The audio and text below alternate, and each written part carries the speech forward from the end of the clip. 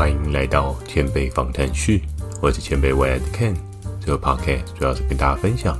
创业及财富翻倍的故事，以及生活上有钱人变有钱的观察点。如果你对这类内容感兴趣的话，欢迎你持续关注前辈未来，给你价值满满的未来。今天这一集呢，来跟大家聊到的是无法成为富人，因为你被这3个状况束缚住了。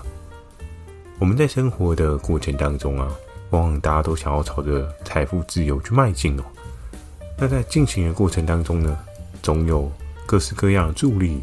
但是也有各式各样的反助力哦。而这些对应的状况呢，十分的有机会造就成你无法成为富人的状况哦。而在今天这一集呢，也会逐一的跟大家揭开这一些对应状况的面纱，帮助你在成为富人的道路上能够有不一样的助力帮助。好的，那在第一个状况呢，要来跟大家聊到的是所谓的从众心态，无法知道自己真实的所需。在现在的生活当中啊，我们经由社群媒体，我们可以更快速的知道说对应的世代潮流，又或是一些流行趋势。那这一些呢，一而再再而三的在我们生活当中演变发生成一个个人应对社会上面的一些对应形态哦。所以我们可以知道，当你进入社会当中啊，你进入了各式各样的媒体媒介，你很有可能经由这些媒体媒介开始接触到不同的资讯，而这些资讯呢，也会开始告诉你，现在这个社会上面流行的是什么，大家都来追求的是什么。而在追求的过程当中啊，你可能会开始去看的是说，今天谁谁谁怎么样？今天哪一个朋友他做到了什么样的成就？今天谁买什么东西你也好想买。那么在这个过程当中啊，就会慢慢一步一步的衍生了一种从众心态哦。而这种从众心态呢，主要是取决于人的心理的反应啊，会觉得我希望不要成为一个相对特殊的个例，我希望跟大家一样快乐，跟大家一样追求同样的事情，跟大家一样追求人生的对应的目标，跟大家一样追求变成财富自由，买房买车结婚生子。很多的社会上面的框框角角都是在于这些从众心态。你可能借由自己的父母过往的生活经验去投射在你的未来想象，又或者是你的周遭的朋友对应的朋友圈，他们在讨论的事情，尽管你可能对这件事情并不是非常的感兴趣，但是呢，你可能就会进入了这一个圈圈，为了适应这一个对应生活圈，开始去研究对应相关的内容。可是这些东西真的是可以帮你成为富人吗？就值得我们深深的去做一些思考哦。因为在追求这一些从众心态的框框角角的过程当中，非常有可能是富人设立出来的一些对应的制度框架。在很多本财商的书籍报道上面，我们可以看到啊，为什么在学校并没有教导你如何赚钱呢？我们从小到大的各式各样的书籍，我们可以摊开来看，从你小时候的第一本国文课本，又或者是你小时候的第一本数学课本，又或者是你小时候的各式各样各类科目的课本，是否有曾经任何一本书籍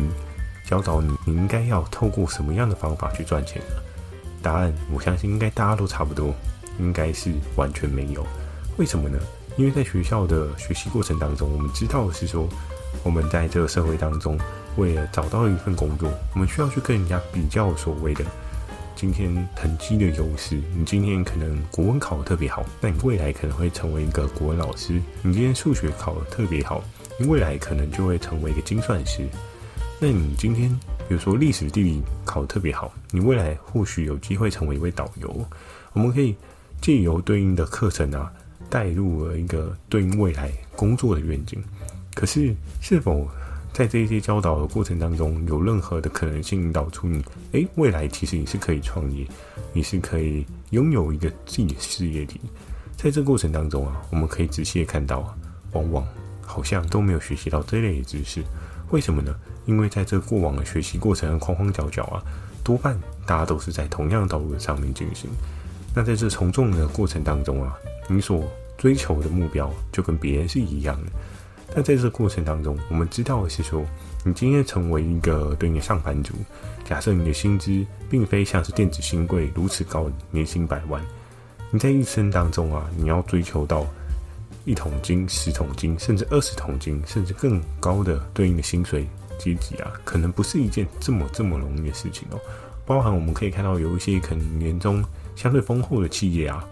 加减减，或许它的整体的年薪啊，大约莫是60-70万左右的水准哦。仔细想一想呢，假设你今天以60万做一个水准，你要追求到1000万的水准啊，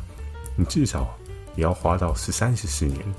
我们都知道人生当中时间是一个无法逆行的对应的资源哦，所以你要运用这段时间去换得对应的时间报酬是否合理哦？你必须要消耗从你刚出社会大约是22岁，那你今天花了14年，你爬到了36岁，36岁的时候你可能才有机会存到这笔钱哦。而且刚刚所讲到的年薪，难道你不吃不喝不买房不开车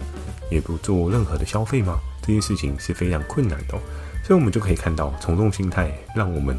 很难去跳出一些不一样的框架去看待自己。你可能只会在工作上面去做一些努力，你并不会思考到你人生当中还有另外一条创业的可能性。因为大家都觉得创业好像离我非常遥远，它对我来讲并非是一个可行的事情哦。那接下来呢，第二个状况要跟大家讲到的是过度的焦虑导致你的判断失误哦。我们在社会当中啊，我们可以看到各式各样的文宣报道，你今天的膝盖不好，所以你可能是缺钙；你今天的什么东西不好，所以你可能是没有补充什么样的营养品。你今天现在身体是健康的，但是你知道你老的时候会迈入一些不太好的状况，所以你要为你的未来做打算。我们开始会有各式各样的焦虑产出哦，不管是你的工作啊，是不是有在你的进程上面持续的发展，又或者是你对你的未来、你对你的家庭、你对你自己的个人健康，我们都开始忧虑